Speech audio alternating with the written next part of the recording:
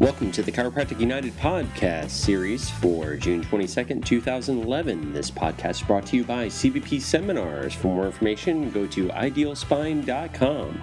And also brought to you by Elite Coaching. For more information on what Dr. Fred can bring to your office, go to elitecoachingllc.com. And finally, by my company, postureco.com. If you're interested in our Posture Screen mobile app on the iPad or iPod Touch or even an iPhone, browse to postureco.com. While there, check out our X-ray digitizing software and see the power that X-ray software can bring to your practice, building relations with other healthcare providers, documenting injuries, and better marketing to your existing patients. For more information, postureco.com. Now, let's get started. Okay, welcome to June 22nd. This is actually Wednesday night to the Chiro United podcast, and it's a great pleasure to be here with Dr. Deed Harrison of CBP, Dr. Joe Farantelli of PostureCo, and myself, Dr. Fred DiDomenico of Elite Coaching. And we have another episode of exciting things to share with you in philosophy, purpose, and tonight we're talking about and continuing a podcast from a few weeks ago of the 6 categories of subluxations. Now, as purpose-driven chiropractors, and with the principle and application of chiropractic to really bring optimal spine, optimal health to people, this is really the foundation of everything that we do, not only in our office every day, but really this is the history of chiropractic. This proves everything that you're doing in your practice. So tonight we have Dr. Deed is bringing us another topic with subluxation categories, and we're going to talk about snap through buckling. And just one comment real quick, Deed. You know, this is what's amazing, because when you're looking at x-rays and you're communicating in a report of findings, people think that those curve changes happen over a long time, and it doesn't. What you're going to talk about tonight, Deed, these changes can happen within seconds or very rapidly with a trauma. So I think what you're going to learn tonight and what Deed's going to bring to you is a whole new perspective on not only what you're looking at with x-rays, but how you communicate to your patients and show the urgency of subluxation. So on that note, take it away. Yeah, I mean, the frustrating thing for me has always been these theories that get perpetuated inside all professions, including chiropractic, on different displacements and how they come about. For example, in chiropractic, with the sagittal plane curves, specifically reversal or S curves of the cervical curve, people have claimed that was due to muscle spasm for decades. And it was radiologists, MDs, and chiropractors that perpetuated that. And there's actually no evidence that muscle spasms can create the type of abnormal neck curves that you see routinely in patient populations. And then really that has been refuted quite some time ago, that muscle spasms will alter the cervical curve. And if you think about it, it's really the volume of neck muscles is in the posterior aspect of the spine. So it's the erector spinae muscles. And those muscles, their lever arms, create extension, compression, and posterior shear. They don't create flexion. So if a neck is going to be in spasm, chances are that you've got the erector spinae muscles that have the greatest volume, the greatest density, and the longest lever arms. They're going to be contracted. They should create hyperlordosis, not kyphosis and S curves, etc. So that theory is really pretty much not true in the majority of cases that you see. Specifically, when you look at whiplash-injured subjects, they come in with abnormal reverse neck curves of different types, either an S curve in the upper, an S curve in the middle, S curve in the lower, or complete kyphosis. And these people have been on muscle relaxants, or they're on pain medication, or they've done massage therapy, or they've done spinal manipulation. Yet when you take an x-ray, they still have an abnormal curve. So it can't be due to muscle spasm, because muscle relaxants, massage therapy, and spinal manipulative therapy are supposed to inhibit muscle contraction and muscle spasm. Or even better, Deed, how about when you have a cadaver and they put them on a sled and slam them into the wall, simulating whiplash, they get buckled and abnormal neck curves, and obviously Yeah, they don't have any spasm. Right. They don't have any muscles, so how can they be spasmed? So that theory is really untrue in the majority of cases we see. The other theory is this new theory coming from the neurological side of chiropractic, saying that it's alteration in brain activity of one part of the hemisphere and one part of the brain that causes the kyphosis to develop over time, and on and on. I just heard one of these on a chiropractic chat room site, and the guy went on and on about this neurological theory, but yet presented no data whatsoever in support of his personal opinion, other than just assumed that everybody agreed with the fact that it was fact. Well, I'm here to tell you that it's not anything to do with altered brain activity causing a cervical kyphosis.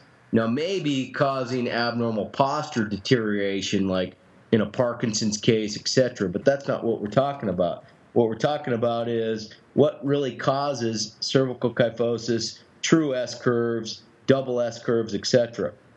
And really, this is an engineering model of spine displacement, a.k.a. the biomechanical component of vertebral subluxation.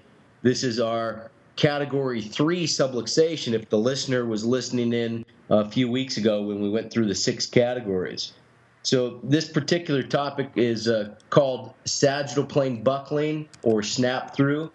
My dad and I in college wrote about this as early as 1998 in the peer-reviewed literature in JMPT. We wrote a paper called Three-Dimensional Spinal Coupling Mechanics, Part 2, Implications for Chiropractic Theories and Practice, JMPT 1998, Volume 21, page 177.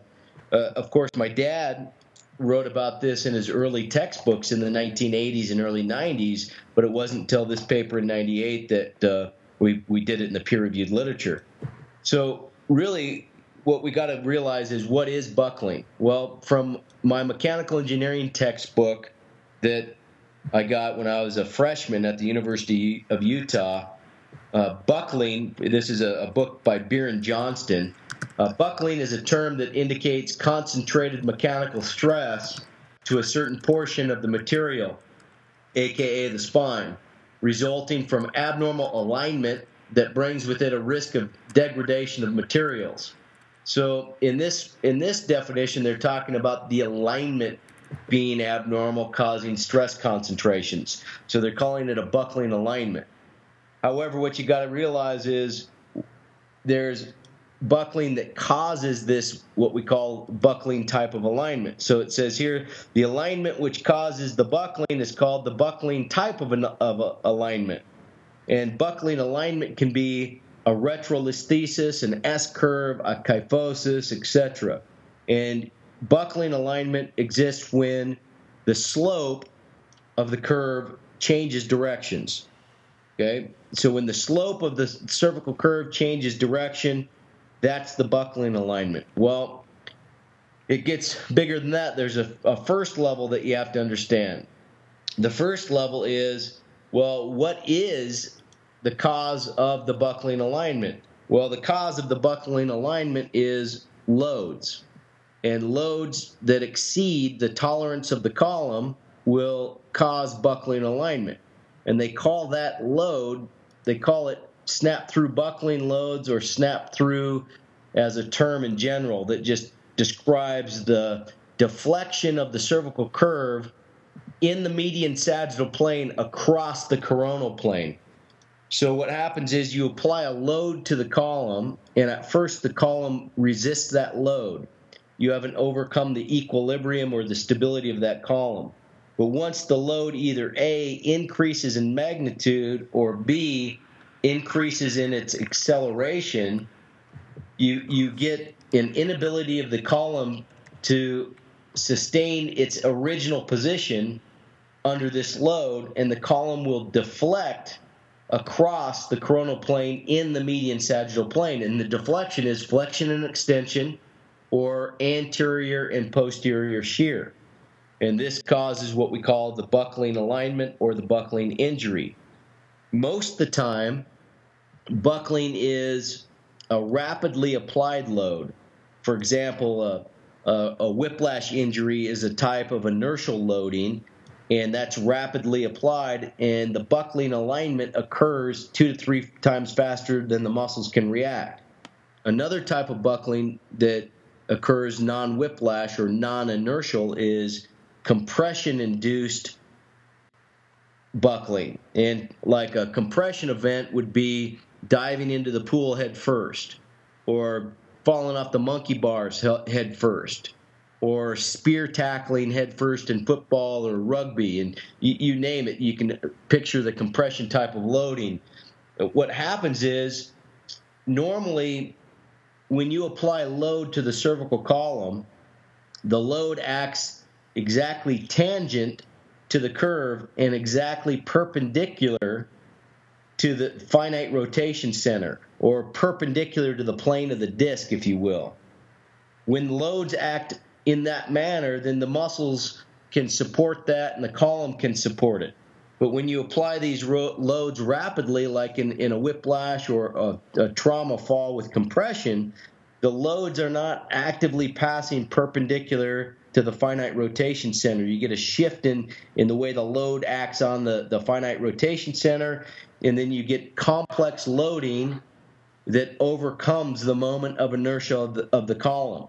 And if I'm speaking in a foreign language to some of you out there listening, so be it. It's called mechanics of material, and you just have to kind of deal with the terminology.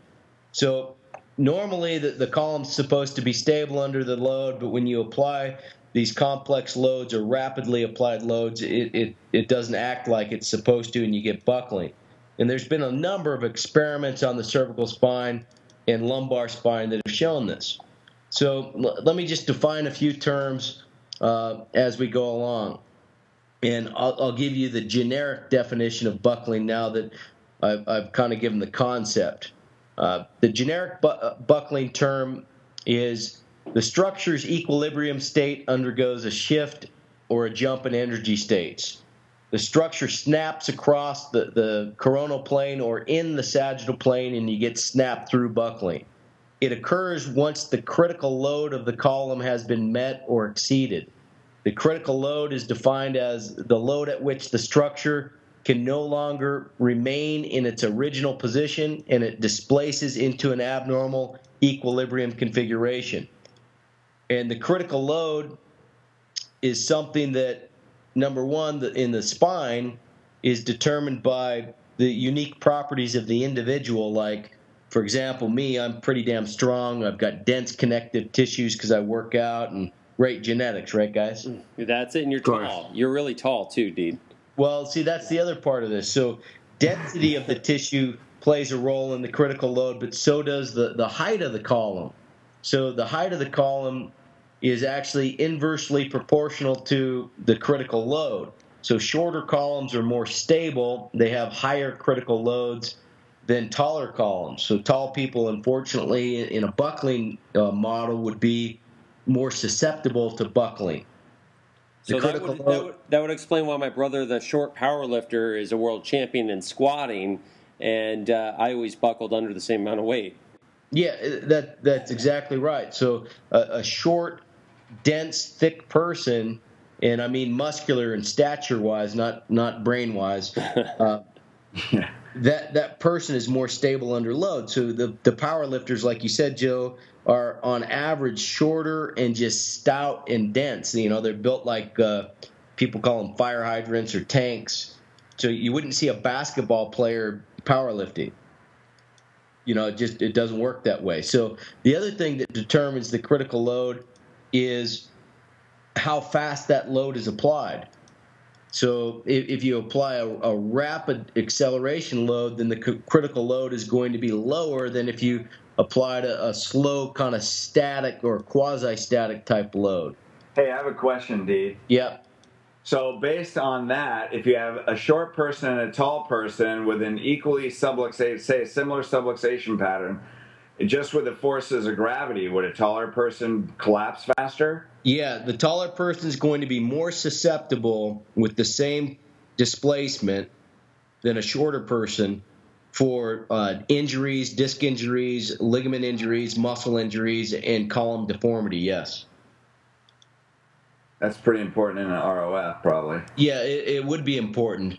However, there's certain features in the spine that try to accommodate that in some people. Like some taller people can be built pretty thick, and their bone structure can be a little bit denser, etc. But all things being equal, the taller column buckles faster and further under the same kind of load constraints. Okay, so then the other thing that influences the critical load is just what you kind of alluded to, Fred, is the posture. Certain postures are more resilient and resistant to buckling, and those postures are neutral postures. Anybody that has forward and backwards displacement of the skull or the rib cage, they're going to have a lower critical load under buckling than somebody that had a neutral alignment. Okay, so there's all these things that affect the critical load, and I've tried to summarize those, and they're, properties unique to the person in some cases. In other cases, they're properties that the person could have avoided, like abnormal posture. Okay, so then the last thing that would affect the critical load would be kind of the area that the load is applied. Like you could apply the load a little more frontal and not pure compression, and then you'll get a flexion component to the load and a shear component to the load instead of a true compression component, and then that critical load will be lower in a person that the load was applied at what we call the finite rotation center, or directly along the axis of the spine. Okay, so then there's another term called the critical state. The critical state is defined as the point at which the cervical spine or lumbar spine displaces under the critical load. So when you reach the critical load, we hit the critical state and the spine displaces. And again, these buckling shapes occur 2 to 3 times faster than the muscles can fully react, and they have nothing to do with brain activity and such like this that some of these neurological chiropractors would discuss. Okay? So in general terms, there's 2 types of buckling that we've alluded to. There's direct impact or compression loading, and then there's inertial loading or acceleration, deceleration events. Okay, and they are different in what they do, but they do have similar responses. Both of these categories of buckling are influenced by similar variables. And I'll summarize the variables again, because I know I kind of threw out a lot of terms. The variables are loading rate, the velocity and acceleration of the impact, the angle of the impact, the point on the skull or the spine that we impact, the posture or position of the spine at impact, the type of surface that the spine may or may not strike, like is it a rigid surface or is it foam, and then the mass and material properties of the spine itself. So these are the variables, and these are the 2 types of bucklings. And you'll be surprised at some of these buckling studies what happens. So before I throw out some of the citations, because the listeners out there expect citations, I'll take a quick breath here, and I'll let you and or Dr. Joe and Dr. Fred chime in here for the listeners. Well, the one thing that this is really important, because a lot of the things that you just threw out they're pretty heavy, but we all deal with this. I mean, everybody who's in practice deals with these traumatic events that alter the spine, regardless if they're going to court for whiplash trauma or not. And we're so misled, on what's changing the curves, and it stands to reason. I realize how sheltered I've been, since we've been with our group of doctors that, we've taught for so long. When I was at a big trade show this past weekend at the Florida Chiropractic Associations, I was showing our x-ray software, and doctor after doctor would say, wow, I bet that person's neck hurts. They must be in a lot of pain, that muscle spasm, but it wouldn't be that bad if they weren't in spasm. And it was a completely kyphotic neck with no anterior head translation. I just happen to use it because it's a gross neck, and it's, a nice DICOM digital image. And, it led into, I gave many seminars on how that's not the case, and how they, because they're challenged in court, and the doctors just don't know. They've just accepted that muscle spasm caused these changes. So I think it's really important that we know this. And then also, Deed, isn't it true that a lot of those small muscles, like the multifidi and all, aren't they just mostly proprioceptive? Well, they're mostly proprioceptive, but they also have a stabilization role. So they contribute to the overall stability of the spine at multi-segmental levels, and to some extent the segmental level. But when you look at the neuroanatomy, they're not wired segmentally. So you don't have a neural connection, for example, to contract the right rotatory at C4, C5. Yeah. It's a multi-segmental muscle in terms of its neurology, even though it has segmental influences. So they're proprioceptive and they're stabilizers. They don't have the mass in the lever arms to truly create movement. And one way I think people could really, and what's interesting too, if any of the doctors that have ever used a fluoroscope or DMX, if you stand in front of one of those, tighten your neck as hard as you can and try and alter the neck curve. The only way you're going to alter the neck curve is if you change your posture. And by changing your posture, if it happens quickly, like you're saying, have an inertial load such as a whiplash trauma, that's going to happen so quickly that the muscles can't contract. You're going to get a change in that curve. But anybody who sits in front of a DMX and moves their neck, they know you have to change the posture. And it's not just one group of muscles that can actually do it. You have to move the whole global part. And I'm sure you're going to go into that a little bit too. I may, yeah. We'll see how much time we have here. Dr. Fred? Well, I think what you're talking about, Dean, is all these different types of buckling and the forces that go through the spine and the injuries that they cause. And we partner together because you teach this stuff, and as chiropractors, we need to know the mechanics of the spine. And there's a lot of people out there that say they're subluxation based. I'm not dogging on them because the principle is truth. But when you're looking at an X-ray and you understand the mechanics, and like I said before, people think that they've progressed to that problem over time, and sometimes it's not time. Sometimes it's very rapid, and it is a force that literally overcomes the resistance to that force, and then you hit that critical moment where the spine collapses, and it's a rapid collapse. And so when you're looking at an X-ray, especially with a history of trauma, that was almost an instantaneous subluxation pattern. Now you have soft tissue injury. It's a complicated condition. That becomes an urgent situation because the rate at which that patient is going to degenerate becomes highly accelerated. And there's a difference between progression and urgency. And those type of injuries, as you know, cause very rapid degeneration of their health. And if a patient doesn't understand that, they're going to think they have time, or maybe I'll do it next week, or gee, I'm starting to feel better after a couple adjustments, when really that structure is really very weak. And the rate at which their spine is going to collapse and the stress on their nervous system leading to degeneration of their body becomes very rapid at that point. And people need to understand what they're dealing with and actually who is standing in front of them. And we have a responsibility to tell the truth to that patient so they can really make a truly informed decision about where they're going to take their life.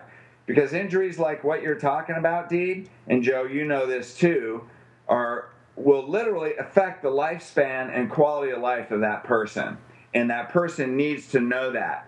And even with the principle of chiropractic, there's so many people talking about the principle, and I get that, and we need to, but understand that person's condition that's standing in front of you, because their life has suddenly changed.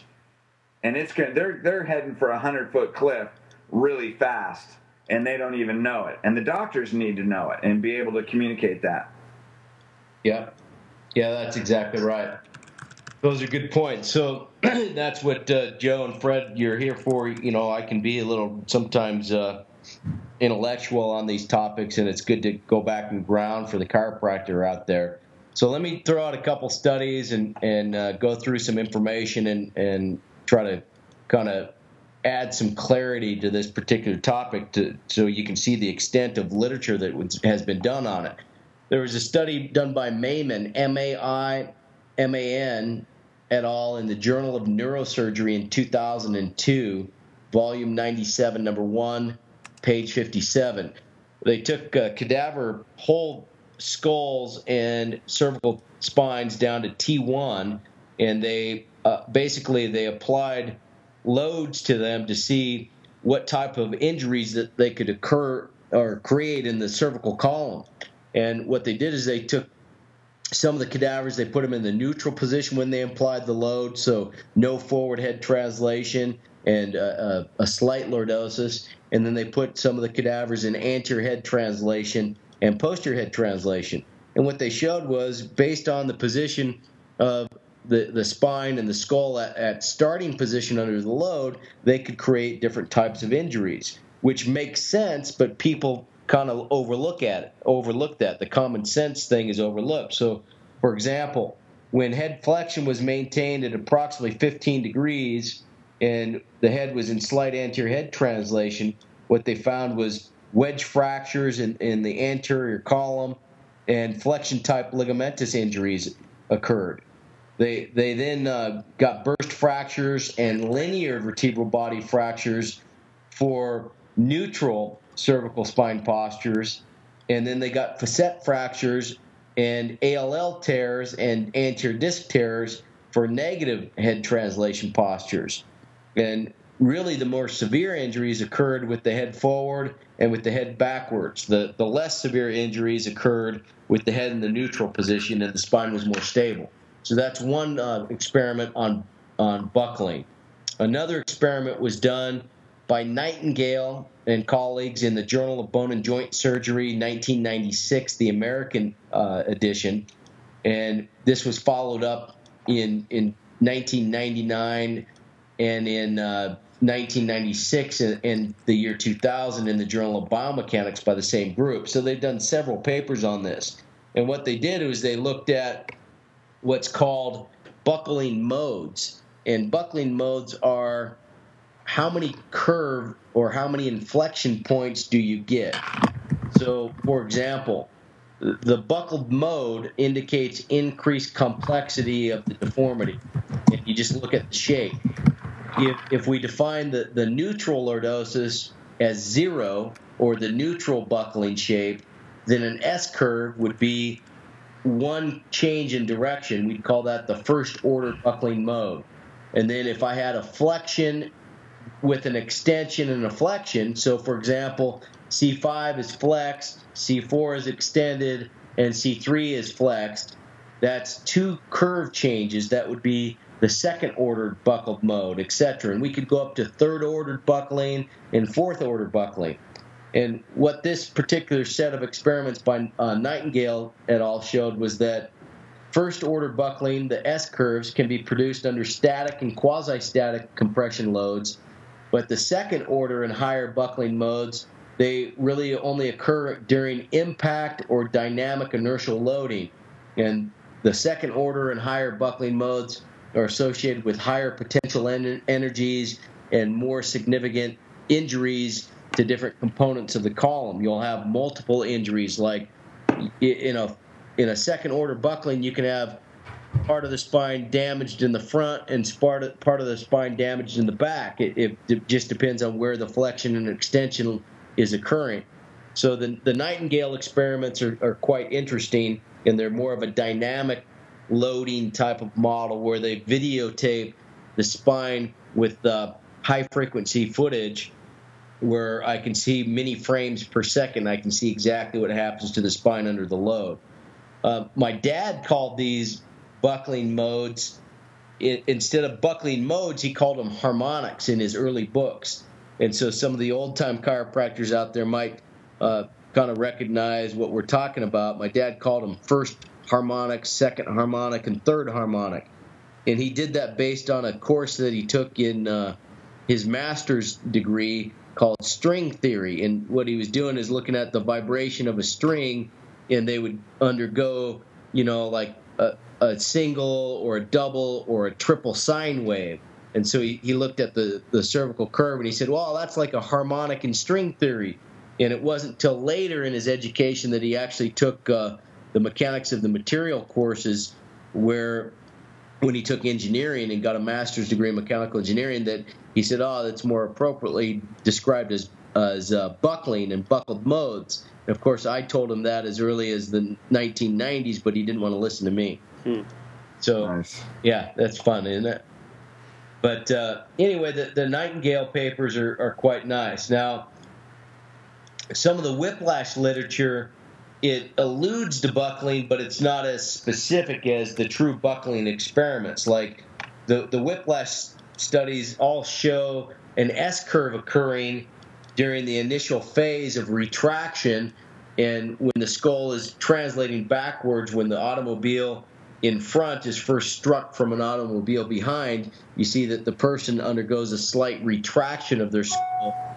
And then at the same time, their head and neck will be under a mild compression load, just simply because the torso kyphosis is straightening out and the whole body is sliding up the seat. So the skull kind of gets, or the cervical curve gets slightly compressed between the skull and the rising rib cage. And so you'll get an S-curve or a first-order buckling in whiplash.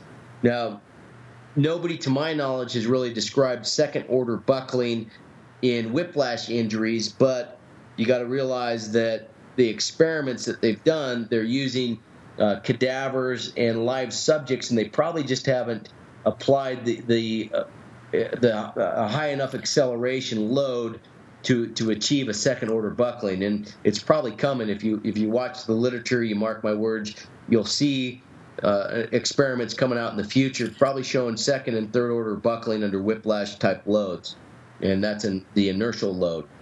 But for now, the second order and higher buckling have really been produced under compression type loading.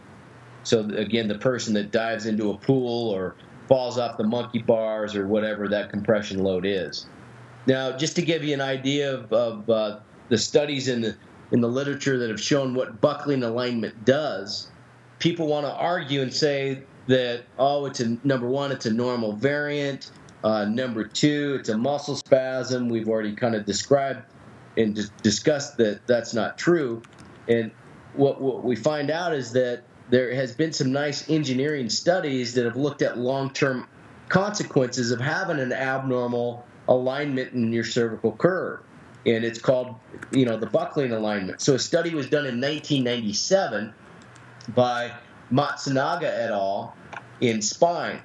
It was volume 22, page 765 through 771. And what they did is they looked at buckling alignment from a calculus point of view. They looked at the curves, and they just passed a polynomial function through the anterior bodies of the cervical spine. And so they did what's called a second or third order polynomial function. And what they did was they looked at the slope of the curve as the first derivative, and then they looked at the bending moment of the curve as the second derivative along different points of the curve. And what they found out was right where the buckling alignment occurs, where the slope of the curve changes directions, that's either the retrolesthesis or the flexion or the extension component, right where that abnormal alignment occurs, you get an altered slope and an altered bending moment. That's where the degeneration occurred at long-term follow-up.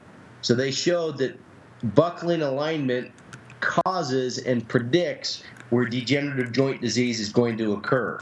Now, we know that as Wolff's Law, and that the alignment applies abnormal loads to it, but this is a slightly different twist to that, showing that from an engineering analysis, you can predict and prove that that's the buckling alignment, that's where the stress concentrations are going to be abnormal, and when you follow people over time, that's where the degeneration occurs.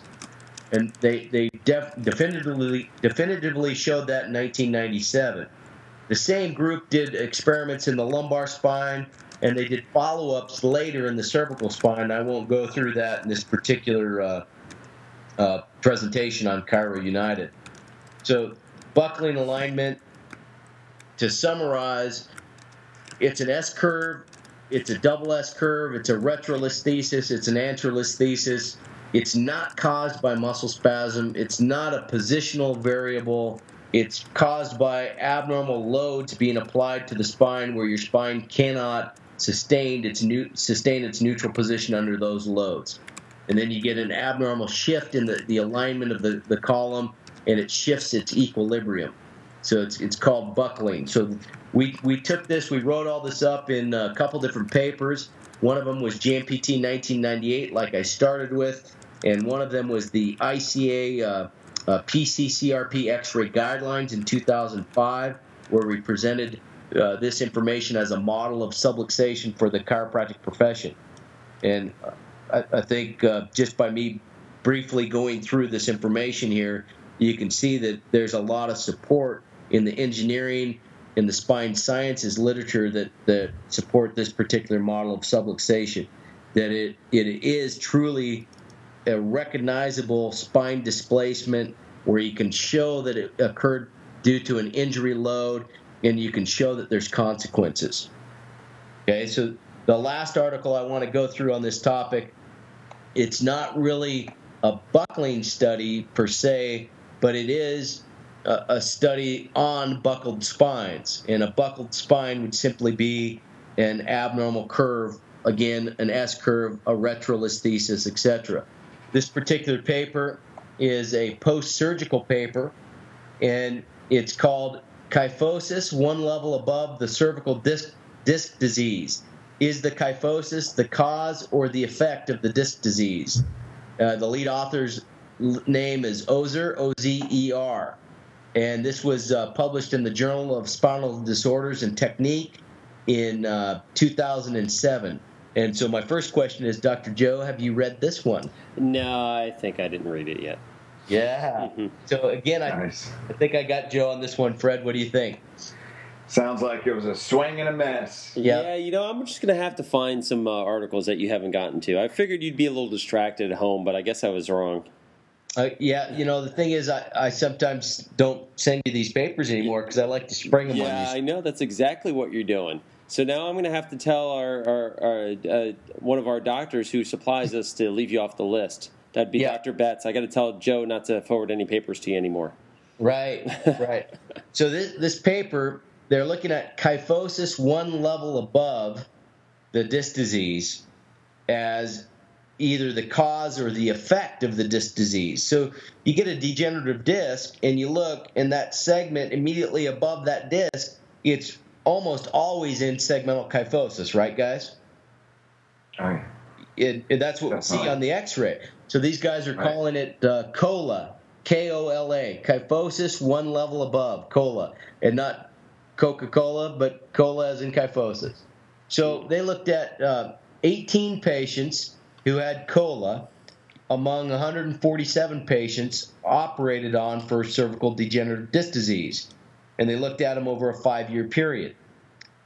So 7 of the 18 patients also received surgery for their COLA.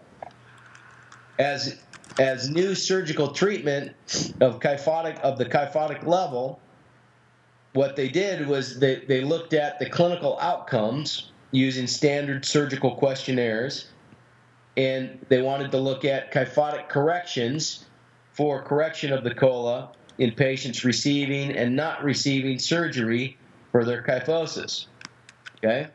So they're looking at subjects with and without surgery and correction for this.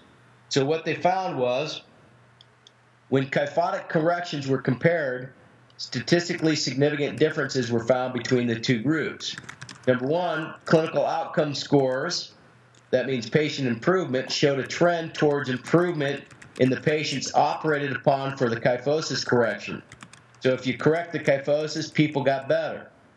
Number two, COLA was found that kyphosis above the disc disease, COLA was found to be a factor in the development of cervical disc herniation and spondylosis, meaning degeneration.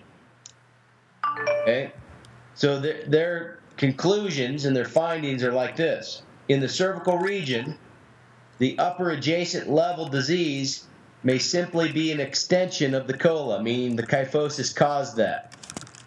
They said larger studies need to confirm or refute our findings. But in their small sample size, they found that the kyphosis preceded the disc degeneration and the spondylosis. And they showed that when you correct the kyphosis, then the outcomes of the subjects seem to be better. So this is an interesting paper, and it correlates to the buckling study that I went through by Matsunaga et al. In Spine 1997, where they showed with an engineering analysis that kyphosis or buckling alignment predicts where the degeneration will occur. And so to me, the surgical paper, it's a secondary finding. It's proof. It's like putting on top of the cake, if you will. The buckling alignment, the engineering analysis is just the way it is. It's the facts, and the other studies should confirm it, and that's what they confirm. And, if you want to argue that, then you better argue calculus and slopes and bending moments. Okay? So either you agree or you disagree, and your belief is based on just that belief, which is not supported by data, or you just concede that it's math and science and biomechanics. So there it is. Well, there you go. Yeah. Now, if we take all that, so as I'm listening to this, it's and this is where different personalities and gifts, I guess you could say, are really important in Chiro United because, what you're going over is so crucial for people to know, and yet this is the future of chiropractic. When they say there's no research and all this stuff, hey man, there's so many people proving posture, biomechanics of the spine, and health, and all these things that chiropractors don't even have to prove it because the rest of the world's proving it. The engineers are proving it. Chiropractic is a law. It's physics. It's engineering. It's not an opinion. It's a philosophy that applies to the laws of the universe. So the thing is, when you're looking at the types of buckling that you're going through, number one, when you understand this, you can look at a patient's x-rays and say, you had a compression injury at about this time based on what we see. The next thing is, it's not any secret to know for any chiropractor, no matter what you know about spinal biomechanics, to know if you have a kyphosis, it's pretty easy to predict where the stress points are and where the discs are going to be. So you've proven that beyond a shadow of a doubt that a chiropractor can say that. The next thing, one of the things that I bring is, what do you say in a report of findings? Well, number one, we have our Regaining Youth and Vitality PowerPoint, which is a new patient PowerPoint that's full of research that shows, number one, degenerative discs lead to a shortened lifespan. They lead to a poor quality of health, less life satisfaction, worse relationships, worse economic conditions. And that's the degenerative spine. So when you're looking at a kyphosis or a COLA, like he says, then what are you predicting? Hey, you're not going to live as long.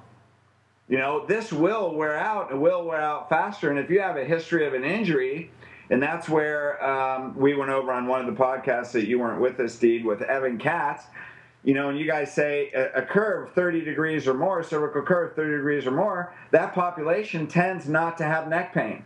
So if they had no history of neck pain, then they have an injury, now you're looking at a kyphosis, that was a snap-through buckle. That was, a force that overcame the resistance of the spine. Now you have injury. Now you can predict where the degenerative discs are. Now you're basically going to live a shortened lifespan according to the research.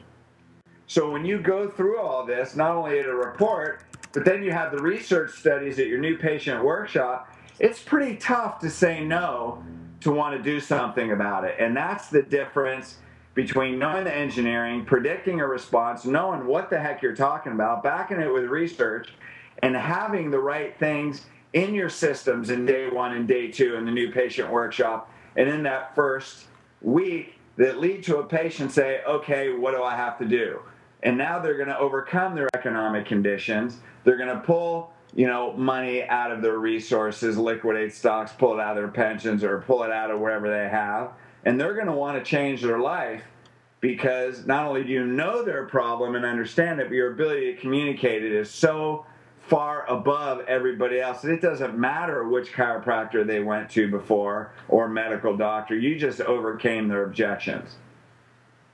Yeah. So there, take that. Yeah. Yeah, that's right. Excellent. You know, I was gonna say, Fred. You know what's great with the new workshop is, you know, we have the X-ray degeneration clip that's in there, and of course, everybody's gonna be listening to this podcast after we give the demo tomorrow. But what's nice is that doctors can extract that one slide, and if they have a computer, they can just pause it and show the patient their X-rays right there, and actually show them, like if they have a military, stop it right at a military neck. You just click on the video itself, and then ask them what do they think is going to happen after you've explained this. And it's quite simple after they've attended the class. They're going to know what's going to happen, and they're going to finally get it when they look at their own X-rays. Yeah, because you're listening to this podcast after our webinar, we will have another one, but you can go to regainingyouthandvitality.com and you can look at that slide that Joe's talking about, and we have about a third of the PowerPoint slides on the website. You can breeze through those, and you'll see this PowerPoint will be the most probably influential and dramatic new patient workshop in the profession. So again, go to regainingyouthandvitality.com. Yeah, absolutely. Absolutely. And go ahead. Go on. Well, what I was going to say in just a summary statement, you know, the thing is for chiropractors, it's important to understand that the buckling concept that we just went through, because it explains why, on average, traditional chiropractic methods don't change an abnormal cervical curve. Now, occasionally, you'll find that people do get a response, and people with a kyphosis or an S-curve get correction by doing standard chiropractic adjustments, and even in some cases, spinal manipulative therapy gets occasional correction. Well, those are the ones that probably did have muscle spasm, but those aren't predictable. It's rare that you see that. For example, a paper just came out in the Journal of Vertebral Subluxation Research, a case report by a Pierce doctor on correction of a cervical kyphosis using Pierce technique. And while it's a great case report, he showed that after several sessions, they got return of lordosis when the person had a kyphotic neck. It's great. Well, that's the person that probably had a muscle spasm causing their curve problem. But when you look at the study that was done in the 1990s in the Chiropractic Journal by Wallace et al., where they did multiple subjects and they did 24 sessions of Pierce, what they found was they got no net correction in the cervical curve after 24 visits when they included the kyphotic necks. When they excluded kyphotic necks, they actually found a 6-degree improvement in their sample population on pre to post 24 visits later. So what that means is when they included kyphosis, their net change went to 0, which means kyphotic necks actually got worse under Pierce care on average. When they threw them out, they got a 6-degree average correction in lordosis. So the point is, once in a while, a blind squirrel finds a nut, and you can change a kyphotic neck by doing, standard chiropractic adjusting. But when it's a buckled spine, you've got to actually unbuckle that spine, and you got to deform it under load, and that's where traction comes in. Traction using weights and using the Denarol and et cetera. That's why CBP doctors and Pedibond practitioners routinely get corrections that exceed what the other doctors get. So anyway, that's my quick summary I forgot to include. There you go. Yeah, awesome. Yeah, all right. So I think that kind of wraps it up for tonight's podcast on subluxation type 3, at least in the cervical spine. We might talk more about other areas. But I want to remind the listener out there that the podcasts that we do on Chiropractic United are complimentary. They're free for everybody on iTunes, and you can catch us on Facebook, or you can go to our actual website, www.chiropracticunited.com. But we actually have a service where we offer high-definition streaming video education for chiropractors. And that service is a paid service. It's an annual subscription for $1,000 a year. And the listeners out there, if you like our free podcasts, you're going to love our high-definition streaming videos. It's an awesome service where we go through technique, we go through research like this, but we show the PowerPoint presentations, and then we show you the treatment on how to correct these deformities and show you how to apply the techniques that actually work, that have been tested and tried. And then Dr. Fred gives you more specific coaching and vision and purpose for how you implement this thing into your practice so you have a successful business model. And we do that through high-definition video, and it's a yearly subscription. It's $1,000 a year, and it amounts to peanuts per video. It's $19 to $20 per video that's on there. And so really it would behoove all the listeners out there to join Chiropractic United, pay for the yearly subscription. You can watch all the videos on there, and you can watch them for as much or as many times as you want. And if you, by chance, if you don't want to join for the year and you just want one or two of the videos, we offer those videos for sale. You can download and save to your hard drive, and that's $99 per video, per DVD. So the best bet is joining for the year. So hopefully you'll check us out on chiropracticunited.com and join our high-definition video stream. If you don't do that, then keep listening to us and enjoy the information that we provide that's free on the podcast. Yeah, now, I was going to say, Deed, now, what else when are we going to be having some of our seminars? Seminars, you can go to the CBP website, idealspine.com, and you can look at our seminar schedule. I've got one coming up this weekend with Dr. Dan Murphy, but that's too late for everybody. But we've got some great July seminars coming up. We've got a San Francisco pediatric seminar. We've got a Chicago lumbar rehab seminar in July. And then we've got some great conferences with Dr. Fred in Las Vegas, August 5th and 6th. 6th and 7th, where I'm going to be a guest speaker. It'll be a great elite coaching conference with many speakers there, many topics. And then we've got a couple CBP seminars in August, and then we've got a new one in August in Boise coming out. So we've got a lot of seminars coming up for both elite coaching and for CBP. Yeah, awesome. Yeah, I just want to add to Chiro United, the profession is transforming. All of healthcare is transforming. It's one of the things that has made chiropractic so strong is the principle, yet the profession is transforming, and if you don't keep up, you're being left behind. And you need treatment plans, and insurance is changing, and just saying, hey, they're subluxated, and treating them without a plan, and adjustment only has already proven that it doesn't change spinal structure, and it's very short term with back pain. And these are things that everybody outside the profession knows. Yet chiropractic, there's some people that are still stuck on the same model that chiropractic was using 50 or 100 years ago. And the philosophy and principle is the same, but the application is advancing. And to play in an old model, it's an obsolete model. The principle isn't obsolete, the principle is truth. But the application is advancing.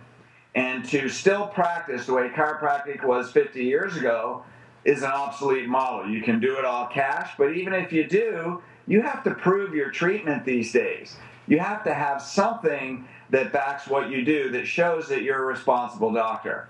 And that's what Chiropractic United is. It's transforming the profession to not only bring it up to date, but this is the future of chiropractic. And the application is not traditional. The application is advancing. And that's why having leaders like Deed and Joe is so important, to be able to show posture, to have that posture app that he's got on your iPhone, to be able to apply the research, to be able to put it into a report of findings and actually put it into practice when you're hands-on a patient with CBP, and to be able to communicate that. So chiropractic isn't just about technique and management. This is literally evolving the chiropractic profession. So in my opinion, if you're not checking out those videos, then I'm going to make a very strong statement. Check your core values and your responsibility, because this is the present and future of the profession. And that's all I have to say about that. Yeah, great. Actually, I have more to say, but we're at the end of the podcast. Yeah. So anyway, check out, number one, if you like what you're hearing, go to elitecoaching.com. Check out the PowerPoint that will transform your practice. The people that have been already using it have given testimonials that they've noticed it's easier to get people to commit. Go to regainingyouthandvitality.com. Just to let you know a secret in advance, we're also creating a PowerPoint for children.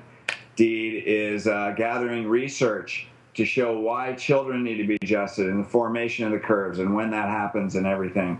And so we'll be coming out with another product. So we're continually working with new things to advance your practice and help you become not only more clinically proficient, but to strengthen the message that aligns with the philosophy that created this great profession. So stay online, come into these podcasts, go check out Chiropractic United, go to idealspine.com, go to Elite Coaching, Regaining Youth and Vitality, and chirounited.com.